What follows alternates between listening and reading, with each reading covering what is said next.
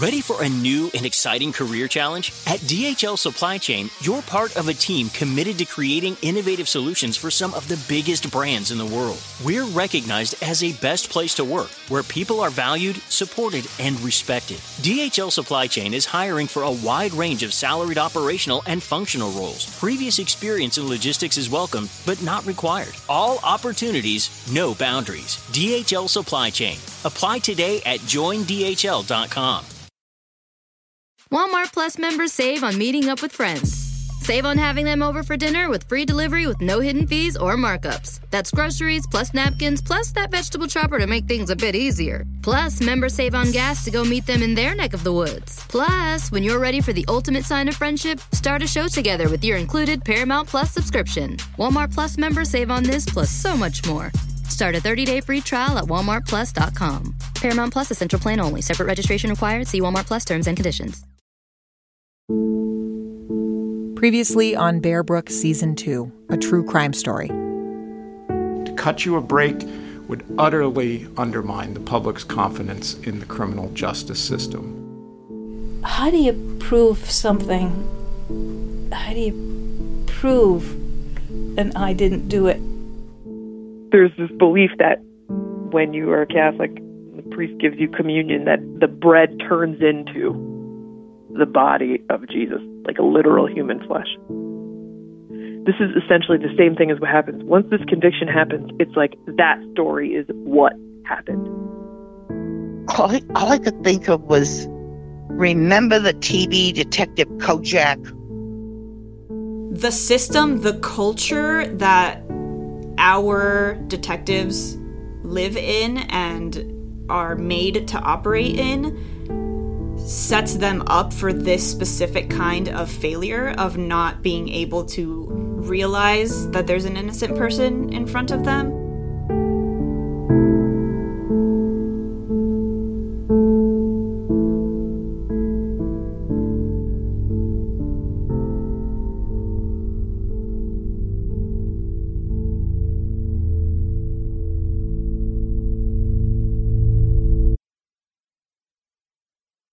It's been 7 years since Jason Carroll first wrote a letter to the New England Innocence Project. NEAP, as it's called, is a small nonprofit, only about a dozen people on staff. And for the first 3 years after Jason wrote, they didn't even have an attorney based in New Hampshire who could work on his case full-time. Then NEAP hired Cynthia Musso. Jason's case was on the top of the pile on her desk when she arrived in 2019. And I remember thinking to myself, even when I started this job, like, how am I ever going to figure out these cases where people are innocent? I was a public defender for a long time. I've only had a few clients claim actual innocence. And then Cynthia read the documents in Jason's case. The way we want to think about our criminal legal system is that we don't have to rely necessarily on stories that people tell. We want to be able to rely on hard evidence and science and observable objective fact. So my hope is that when there is a statement made, that statement can be verified by objective scientific fact. And in Jason's case, that's just not true. The police tried to do that and could not do it. They tried to focus on the financial aspect. They got Ken's bank records. Those do not show what they thought they were going to show. You know, they got the knife. They wanted to prove that that was the knife. That wasn't the knife. It couldn't have been the knife. It's just they don't line up. But it's one thing for an innocence attorney like Cynthia to be convinced Jason didn't do it. It's another to get the state of New Hampshire to admit they might have gotten this all horribly wrong.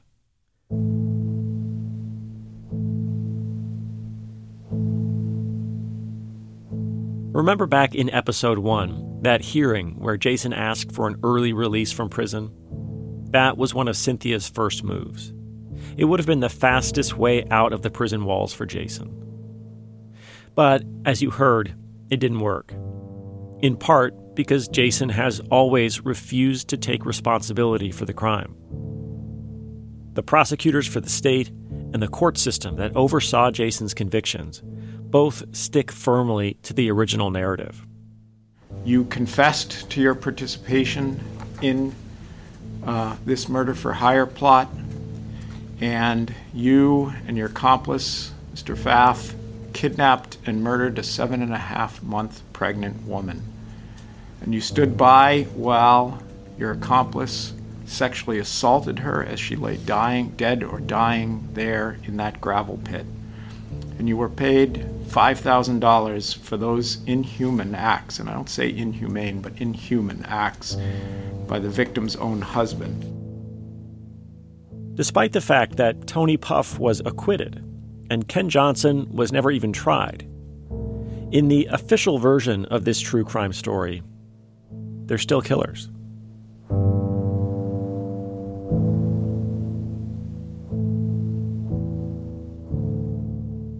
Innocence claims are almost always a long shot. The criminal legal system is built on a bedrock of finality. The courts want criminal prosecutions to end at some point, not be endlessly retried. And there are legitimate reasons for that, dogmatic ones too. But in New Hampshire, a state that has never exonerated anyone convicted of a murder, it can feel like the hurdles are even higher than usual.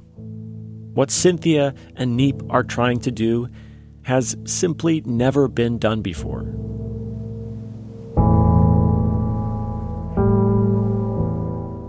And so, to help challenge the official narrative, Neep invited someone from the outside to come tell a new one. A lot of times people will say, oh, just read the trial transcripts, you'll see why this person is guilty or innocent. What gets brought into a courtroom and what gets left out sometimes tells the story much more fully. This is Bear Brook Season 2, a true crime story. I'm Jason Moon.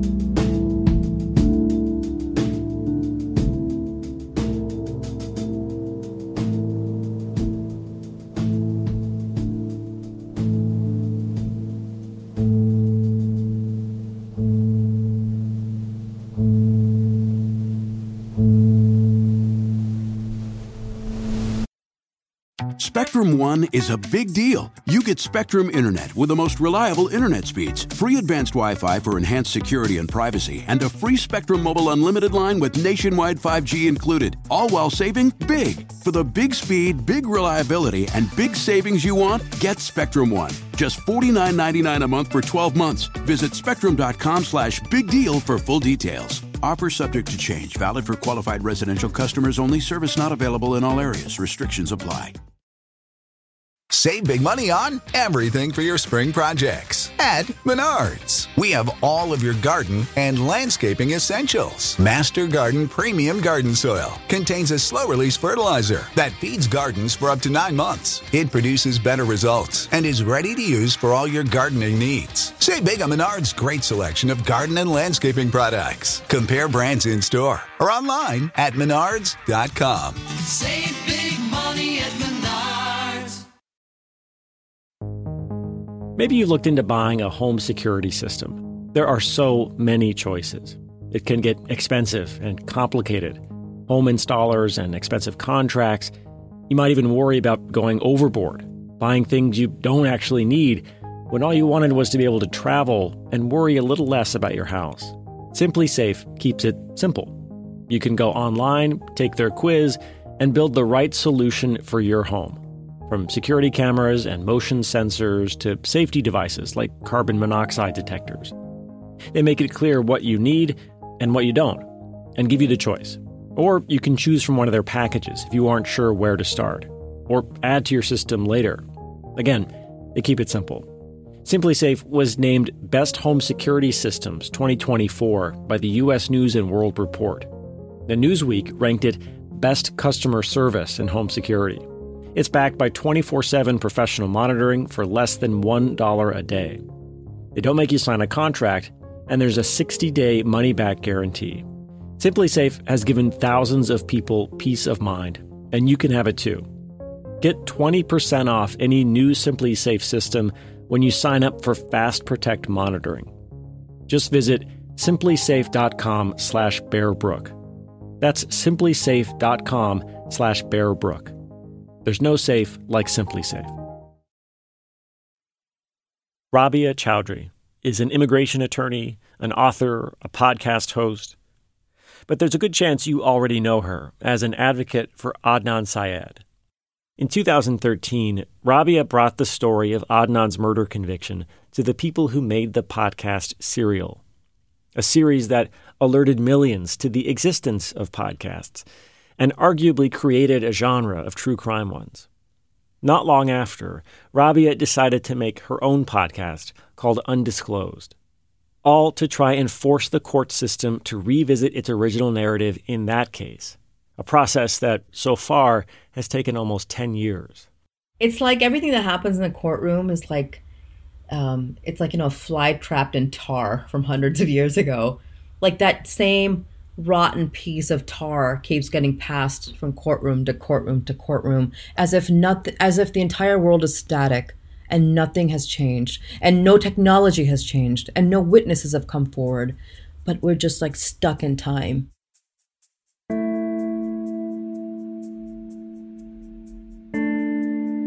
As you probably know, the true crime genre ranges widely, from exploitation of personal tragedies to high-minded journalistic exposés to direct advocacy. I think Rabia's work is probably the best example of what you might call the soft power of true crime.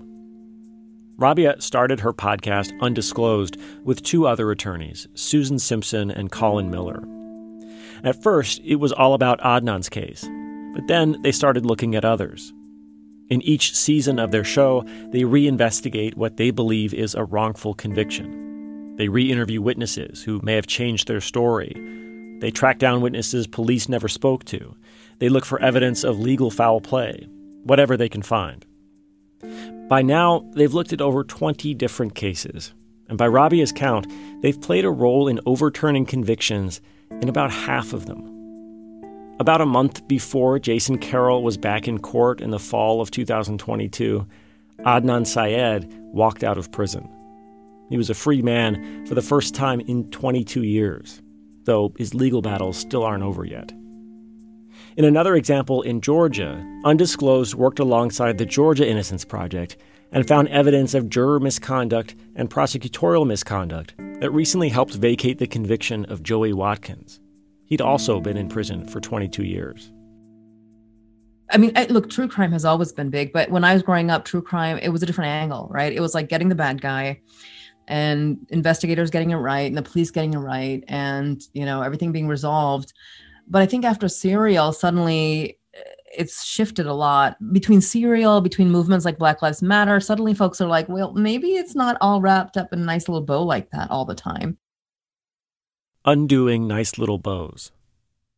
That's exactly what the New England Innocence Project had in mind when they invited Undisclosed to look at Jason Carroll's case. In the summer of 2021, Rabia arrived in New Hampshire to start investigating. And I went with her. Rabia, do you want to just explain what we're doing today? What you're up to? Yeah. So today we're going to be trying to find some of the original investigators in the case, and then some of the ones... Rabia brought with her Sarah Kaline, a former police officer turned private investigator, cold case consultant, and true crime personality. The two of them followed Google Maps down winding back roads across New Hampshire to reach some of the witnesses in Jason's case. I sat in the back seat of their rental car with my microphone, getting a little carsick. Where did you say I was turning again? I'm sorry. Do you remember? Oh, right there where we just passed on the right. I recorded Rabia and Sarah as they recorded interviews. Yeah. So I kind of want to start at the top and ask you what your relationship was with the Johnsons. Well, like I said, I was a co-worker with Sharon. And, of course, we talked about true crime podcasts as we happened to drive past the entrance to Bear Brook State Park. that the idea becomes to produce something that has value to society, not just retelling gory stories. Although like the straight reporting also has value. It's all very meta, I know. But that's exactly why I was there. Podcasts like Serial, Undisclosed, and lots of others don't just reflect reality, they help change it. I had my own experience with this when someone who listened to season 1 of this podcast discovered the names of 3 of the people found murdered near Bear Brook State Park. And I kept stopping and going back. I was like, you know what? Listening to this podcast makes me think it is this person, these girls. This is actually how I first became interested in Jason Carroll's case. Before I'd read thousands of pages of police reports and trial transcripts, before I'd heard the interrogation tapes, before I fell down the scientific rabbit hole on false confessions, all I knew was a famous true crime podcast with millions of listeners was about to land in my backyard. The official narrative was about to be challenged by a new story. And more than a year later, it is still changing things in ways I never expected.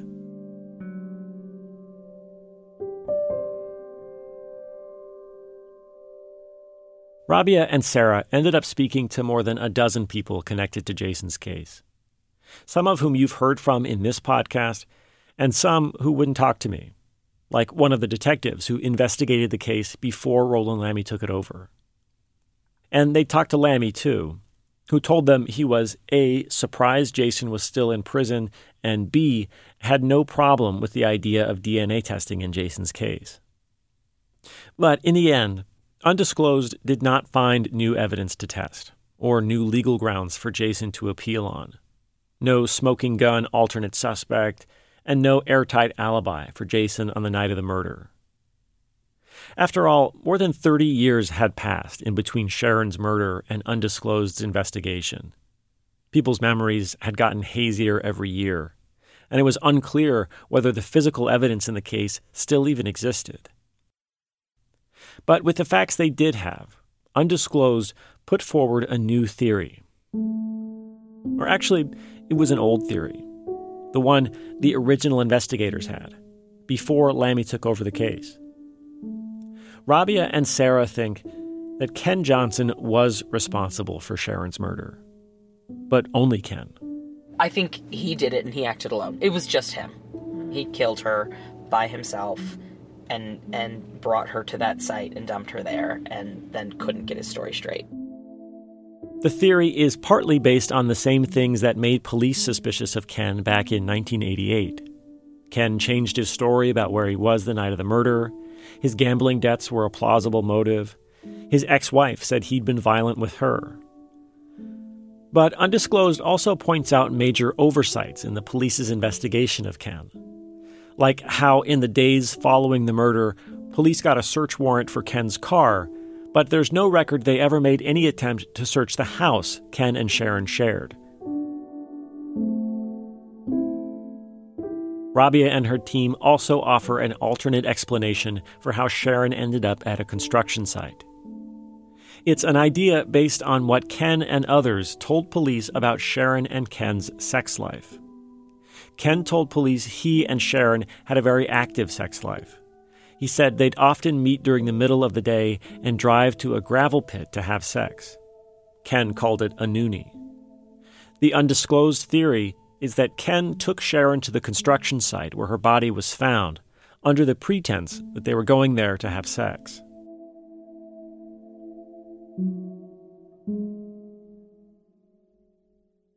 When the Undisclosed season on Jason Carroll came out in the fall of 2021, I waited in the wings, ready to document the fallout. I was a little naive. The podcast came out, millions of people did listen.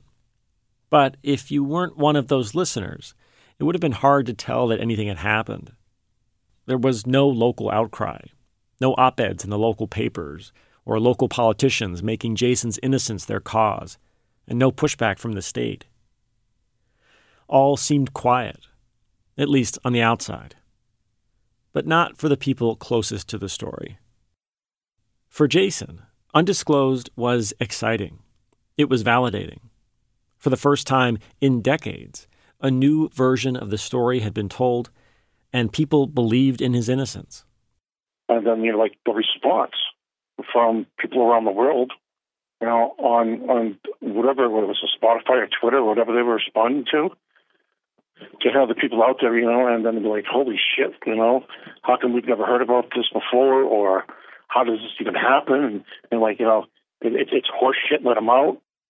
Ironically, Jason hasn't actually heard the podcast himself. He doesn't have access to podcasts in prison. But he also told me he doesn't want to hear it, or this podcast for that matter. He doesn't want to relive any of this again.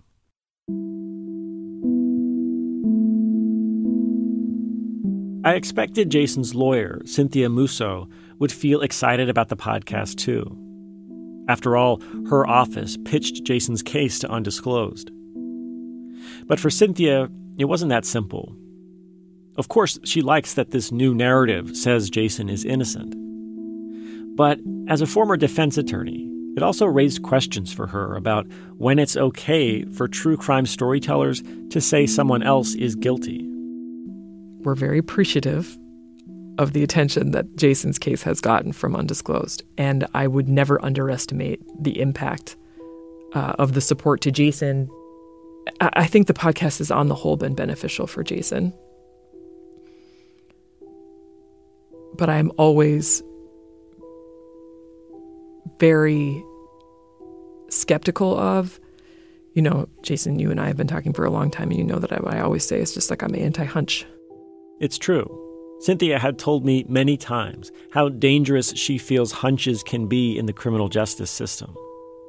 As far as she sees it, everything that went wrong for Jason was the result of a hunch. Detective Roland Lammy's hunch. And even though Undisclosed's theory includes the idea that Jason had nothing to do with the murder, the way it points the finger at Ken, I think for Cynthia, it feels too close to the way the finger got pointed at Jason. And in that way, I don't personally agree with that theory. It's just not based on concrete, observable facts. It's based on assumptions about human behavior and theories about human behavior. You felt that their theory was a little too hunchy, if that's a word. Yeah, a little too hunchy. Yeah, I think it's based on Ken is not a good guy, so it must be Ken because there was really nobody else. And I don't know Ken, and I don't know who did it. But for Rabia, it seemed only natural that their story provide an answer to what happened to Sharon. For me, every innocence case is also a murder mystery. It is justice that still needs to be served for the victim. And so I think it would be really weird and irresponsible and just bad storytelling to just tell part of it. These are the reasons Jason is likely innocent, but also we're just not going to try to at all figure out what happened to the victim. I think you're not telling the whole story then. What is the whole story? Even for two people who believe in Jason's innocence, it's not an easy question to answer.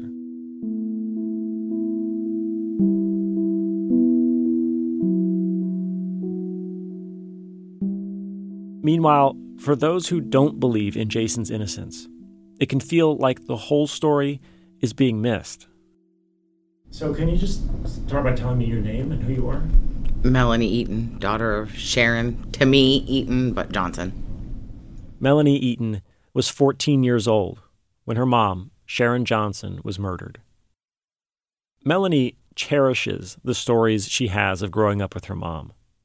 Like the time she says her mom bought her a few pet mice. Well, the people lied to her and didn't know that it was a boy and a girl, not two girls. So we came home one day and they had babies. And the babies got out. And then we saw some on the floor and my mom's like, oh my God. So we're hurrying up trying to catch them. And we're walking. I found some in my bedroom, in my closet, all over the place. I mean, they were everywhere. Melanie remembers the time she woke up to an asthma attack, and her mom soothed and guided her through it.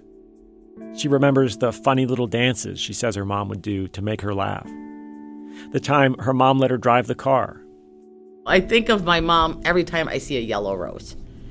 My mom planted, she made a garden box on the side of the house, and she planted roses.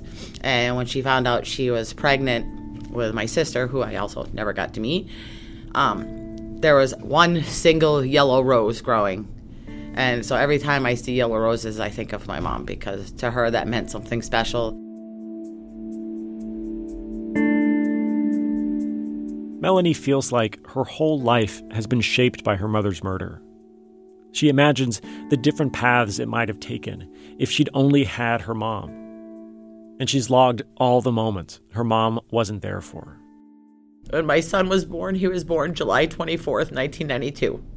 Almost exactly 4 years to the date. And I was petrified I was going to have him on that day. And I can't have a happy day on a bad day. Begging the doctors, please, I can't have a happy day on a bad day. My son was born. He was only born with a 2% chance of life. Would have been really nice to have my mom there. Tell me it's going to be okay. For decades, Melanie tried to live with this pain. But now, new stories are reopening the wounds. In 2021, Melanie got a call from Rabia Chaudhry. They talked, and Melanie's voice was included in the undisclosed season about Jason Carroll. But when the podcast came out, Melanie says she felt duped. She didn't clarify. She just said, I'm working on the case. I'm going through it. I have your transcripts from when you talked to the police. Do you mind looking at it and then talking to me about it? She wasn't forthright at all, saying, hey, I'm actually an attorney trying to get Jason Carroll out of jail. And, I want you to answer some questions. I would have been like, no, screw you. Kiss off right away. But she wasn't forthright. And then when I found out later on, it infuriated me. Rabia disputes this. She says she made it very clear who she was and what her aims were. And Melanie says she didn't actually listen to Undisclosed. Just like Jason, she said it would be too difficult. For me, Jason Carroll is where he belongs, where he deserves to be, and he needs to stay there. He has why should he be out? Why should he be out and have his life to live when he was part of taking away my mother's? He took away my mother's life, my life. He took away the chance from all my children to meet their grandmother. Took it all away. Why should he have a life? My colleague Lauren Chulgin was in the room with me and Melanie for this conversation. And as we talked about Melanie's experience with another true crime podcast, Lauren asked a question. What's different about what Jason's doing from what they're doing? I'm not entirely sure, because Jason is, from my understanding, trying to get the entire story in its whole out to everybody, which includes how we all feel, the victims. I'm not playing you this tape of Melanie as a way to suggest my story is somehow morally superior to Rabia's. And I'm not even sure Melanie would agree that it is. I did tell Melanie that I thought what she and others who loved Sharon are going through was an important part of this story. And I hope I've honored that. But no matter how carefully we craft our stories, we can't fully control how people hear them. Or what they'll lead to. By the fall of 2022, about a year after the undisclosed season on Jason's case came out, I had begun to think that the impacts of the newest version of this true crime story had all played out. Undisclosed had brought new attention to the case. It had reopened wounds and stirred hopes. And maybe that would be it. And then I got an unexpected call from Jason's lawyer, Cynthia. So can you just tell me what happened again? Yeah. So I went to court today with Jason's sister, Jackie, because... This was in October 2022, about a month before Jason had his hearing where he requested early release. Cynthia explained that this day she took Jackie Carroll, Jason's sister, to the courthouse for a kind of dry run, just to show Jackie the courtroom, the judge, so it wouldn't be all new to her the day of Jason's hearing. So we were sitting in the courtroom, and I haven't been there in years because I was a public defender years ago. So the clerk, who I know, came over to chat with me, and she said that she had been listening to Undisclosed. She's like, you know what? Like, there's a big box in our basement with the Jason Carroll's name on it. And I was like an evidence box in the basement? And she said, yes. And so Jackie and I looked at each other, and my mouth was wide open. Like, I was shocked. It is standard practice in criminal cases for the court to issue a letter to the state and the defense after a trial's over saying, come get these evidence exhibits or we're going to destroy them. So for them to be there after 30 years is a small miracle. A small miracle. For months, Cynthia, and separately I, had been asking the state what evidence remained from the investigation into Sharon's murder. The fingerprints taken from the car, photos and video of the crime scene, Sharon's belongings, the alleged murder weapon. And especially important, Sharon's fingernail clippings. The nails with blood under them.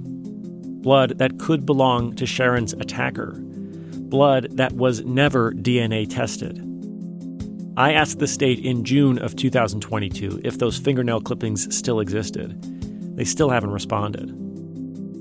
But what public records requests did not reveal, a true crime podcast had. A mystery box of evidence in a courthouse basement. What was inside? My pie in the sky hope is that the fingernails are there. My realistic belief is that they are not, but my hope is that they are. But there is anything that's evidence in this case is useful to me. I've never heard you this excited, Cynthia.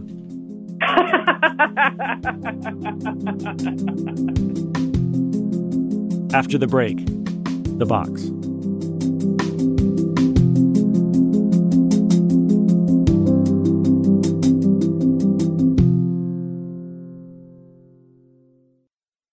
A quick reminder, Bear Brook Season 2 took more than a year to report and lots of resources.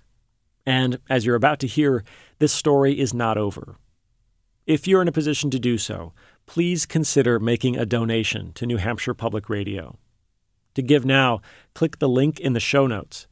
And thank you for supporting local, long-form investigative reporting. Seeking the truth never gets old. Introducing June's Journey, the free-to-play mobile game that will immerse you in a thrilling murder mystery. Join June Parker as she uncovers hidden objects and clues to solve her sister's death in a beautifully illustrated world set in the Roaring '20s. With new chapters added every week, the excitement never ends. Download June's Journey now on your Android or iOS device, or play on PC through Facebook Games. You ever meet someone who seems kind of off? Whether it's a creepy neighbor or a random phone number that keeps calling you, Truthfinder has you covered. You can search for people by name, address, phone number, email, and more. Truthfinder can be especially helpful for running confidential background checks on anyone you're planning to meet from online dating apps. Go to truthfinder.com/podcasts for a special offer. That's truthfinder.com/podcasts to access your special offer today. I was shocked, They were always such a good team, so successful. But to do something like that? To exceed their budget? While being over budget might not be a crime, it can disrupt workflows. With Monday.com, you and the team can be sure that you're all in sync. All the data, latest updates, files, and budgets are visible to everyone, so you won't miss a thing. Tap the banner to go to Monday.com.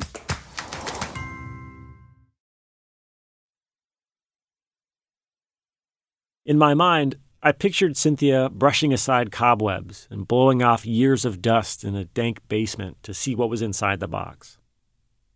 Instead, when we arrive, we're shown to a quiet, mostly empty courtroom, and the mystery box had already been unpacked. Its contents spread across the two tables attorneys would sit at during a trial. There's a clerk and a bailiff in the room keeping an eye on us. This evidence is in their custody, so it's not like Cynthia can take anything with her. All right. We'll just describe what we're looking at here. Yeah, so when we got here, the box was open and the exhibits are out, so we're taking a look at all the stuff that's on the table. There were stacks of documents, a pile of plastic Ziploc bags with things inside, large brown paper bags, photographs, a VHS tape, more than I ever expected. Are you doing garbage somewhere? Yes. I'm going to throw out gloves after glove after glove here. You have some. Cynthia knows DNA is Jason's best shot. She doesn't want to contaminate anything, so she wears gloves and changes them between each piece of evidence that she touches. The clerk brings over a trash can. I decide I'm not touching anything. Cynthia reaches for one of the large brown paper bags. I want to know what's in here. So we're going to look at DJE4. That's the jeans. It's Sharon's jeans. That's the Sharon's jeans. Wow. Sharon's jeans, with an elastic waistband and an 80s acid wash. Still covered in the dried mud her body was found in. I wasn't expecting this. To be this intimately close to Sharon's death.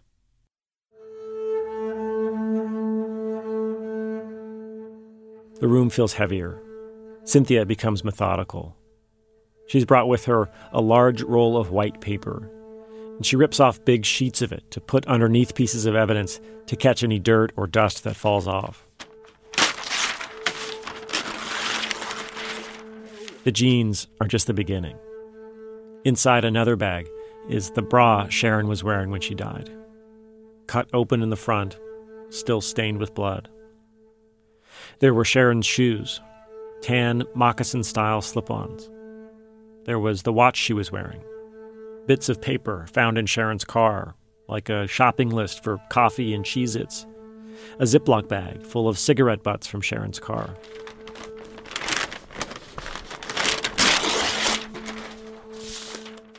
Then there was Jason's pocket knife. Small, with a brown handle.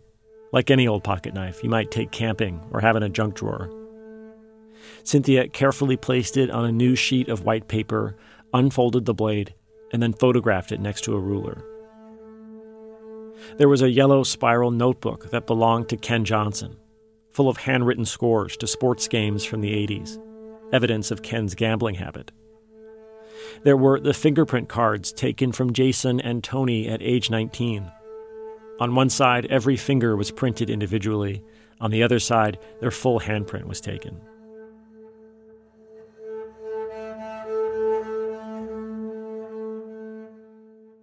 For about 30 minutes, Cynthia has been making her way through each piece of evidence, examining them, taking pictures of them, carefully placing them back how they came.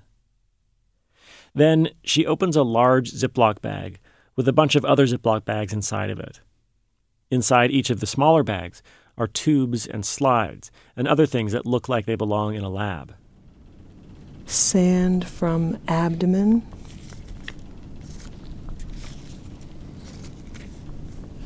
Sand from back.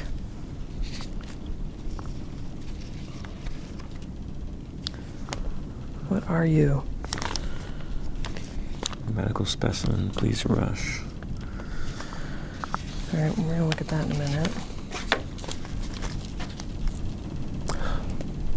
That is the nail clippings. Oh my God. This is the nail clippings. This is the nail clippings.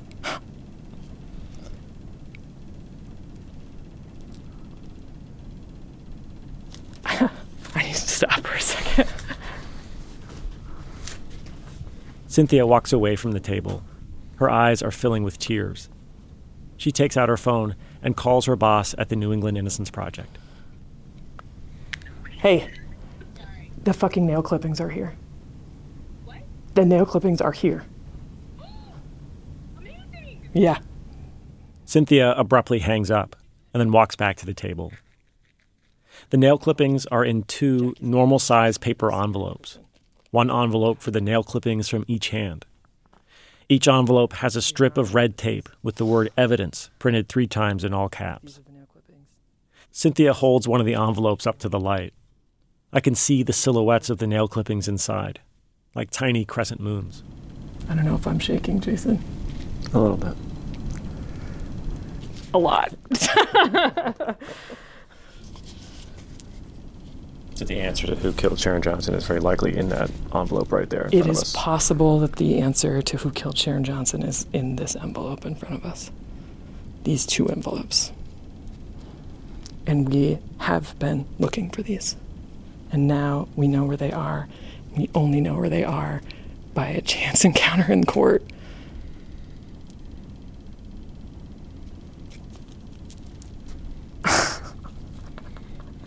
I feel like I'm gonna cry.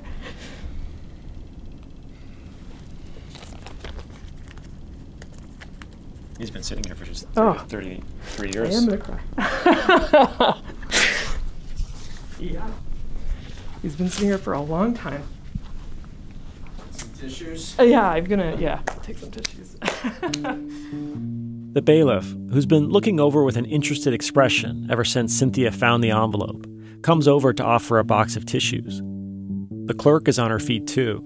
She's writing down the exhibit number of the nail clippings to make sure they're preserved. The courtroom is now filled with excitement, a feeling that's reaching across the professional boundaries in the room. The bailiff says out loud, "This is incredible." This is incredible. Yeah, and you guys were here for this. This was history in the making. This is like what you see in a movie. Yeah.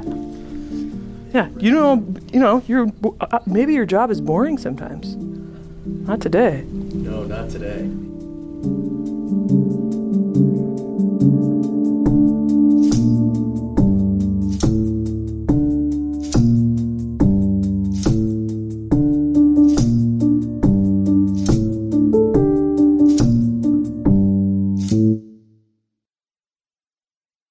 A few weeks after that day at the courthouse, Cynthia filed a motion with the court for DNA testing.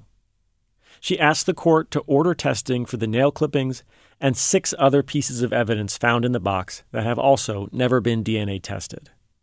Those include fingerprint lifts from inside Sharon's car, the cigarette butts from Sharon's car, and Jason's pocket knife.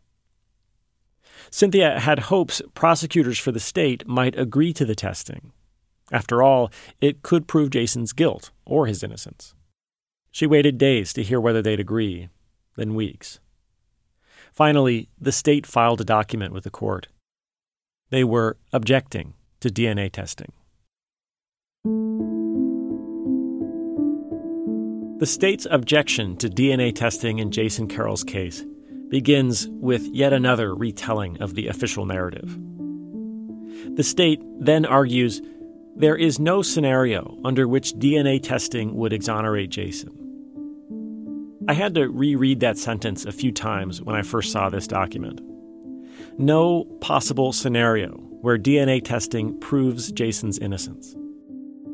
This means that even if DNA tests on the evidence came back and there was no DNA of Jason's, and there was, say, DNA from a known serial killer, the state's position is that that would not exonerate Jason. I tried to talk with Charles Buca, the prosecutor who wrote the objection. I wanted to ask him what makes him so absolutely certain of Jason's guilt, but he declined. It seems for Charles and the state of New Hampshire, they already know what happened. Jason is guilty. He confessed. And it seems nothing, not even a DNA test, can undo that story. Like bread becomes flesh, that story is now their truth.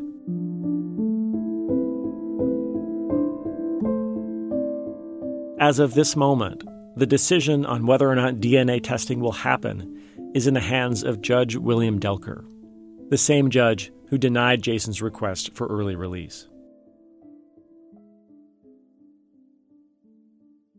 Even if DNA testing is granted, it will likely still take a long time to play out.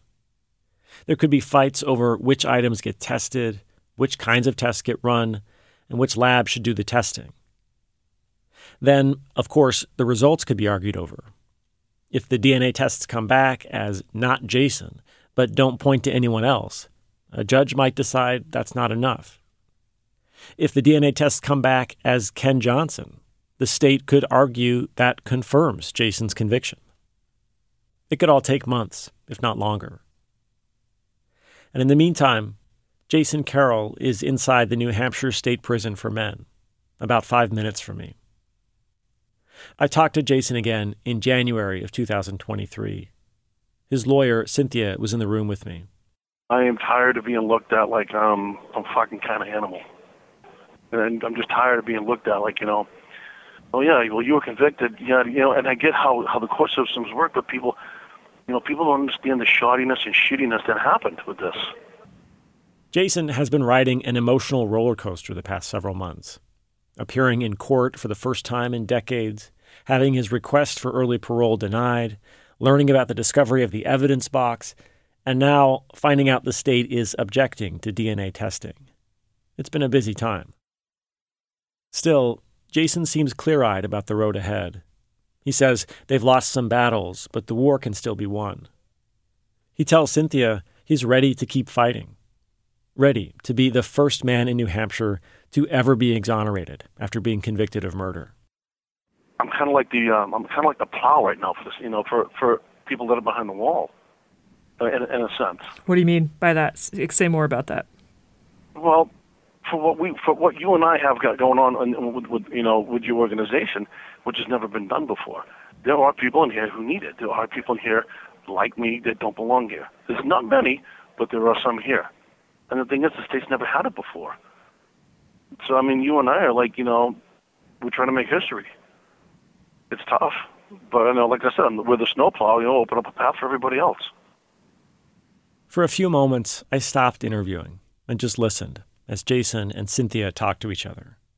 They've known each other a few years now. Jason, can you talk about how what's it been like? You put your faith in the system originally, right? And then the system fails you. Of course. How have you felt about trying to put your faith in the system again? How has that been? It's not putting my faith in so much into the system. It's putting my faith into you. Cynthia fights back a smile. A look of embarrassment, pride, heartache, and heavy responsibility blooms across her face. That's what I put my faith into. It's not the system. System sucks. Let's just face it. System's trash.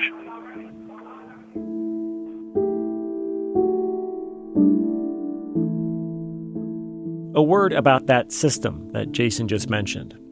The public institutions that are supposed to act on our behalf. The ones we pay for with our taxes. That system is not always built on science. The number one recommendation of false confession experts is that interrogations should be recorded in their entirety. More than half of all states in the U.S. now require police to do this. New Hampshire is not one of them. In response to our question about this, a spokesperson for the New Hampshire Department of Safety said they do consider it, quote, best practice. We talked to more than a dozen defense attorneys and local police officials who told us interrogations with suspects in New Hampshire are often recorded, though not universally.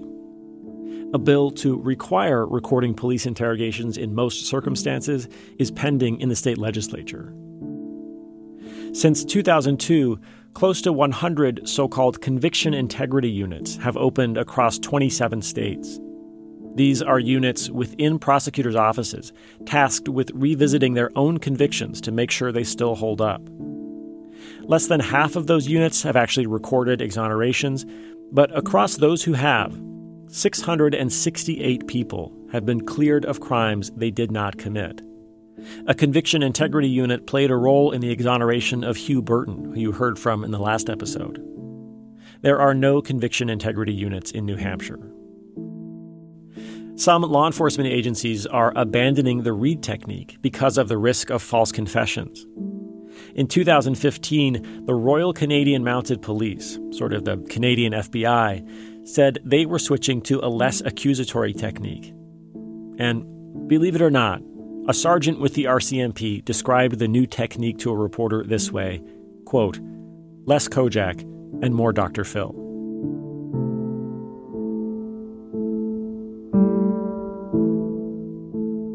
For now, this is as far as I can take you.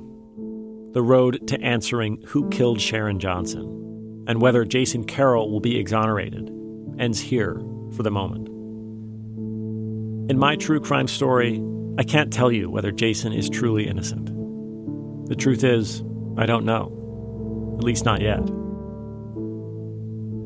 I do know this. In the late 1980s, all we had to go on were a few clues and words on tape. Today, in 2023, with a box full of evidence that can now be DNA tested, and more than 30 years of science on confessions, we finally have a real shot at getting to the truth. The only question left is whether our system of justice is willing to keep looking for it.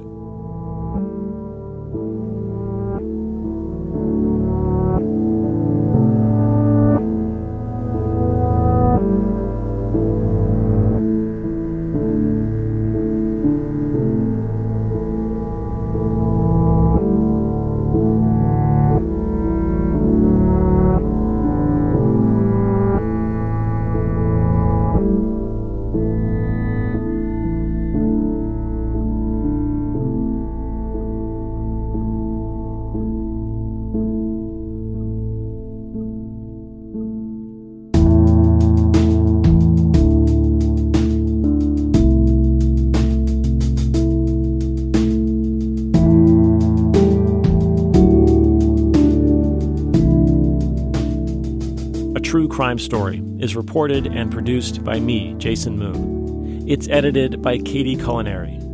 Additional reporting and research by Paul Kuno Booth. Editing help from Lauren Chulgin, Daniela Ali, Sarah Plord, Taylor Quimby, Mara Hoplamazian, and Todd Bookman. Our news director is Dan Barrick. Our director of podcasts is Rebecca Lavoie. Fact-checking by Danya Suleiman. Sarah Plord created our original artwork, as well as our website, bearbrookpodcast.com. Additional photography and videos by Gabby Lozada. Special thanks to Maria Savarese, Mary McIntyre, Gabby Healy, Sarah Nathan, Dan Tui, Zoe Knox, Jung Yoon Han, and Ruby Bear. Original music for the series was created by me, Jason Moon. Bear Brook is a production of the Document Team at New Hampshire Public Radio.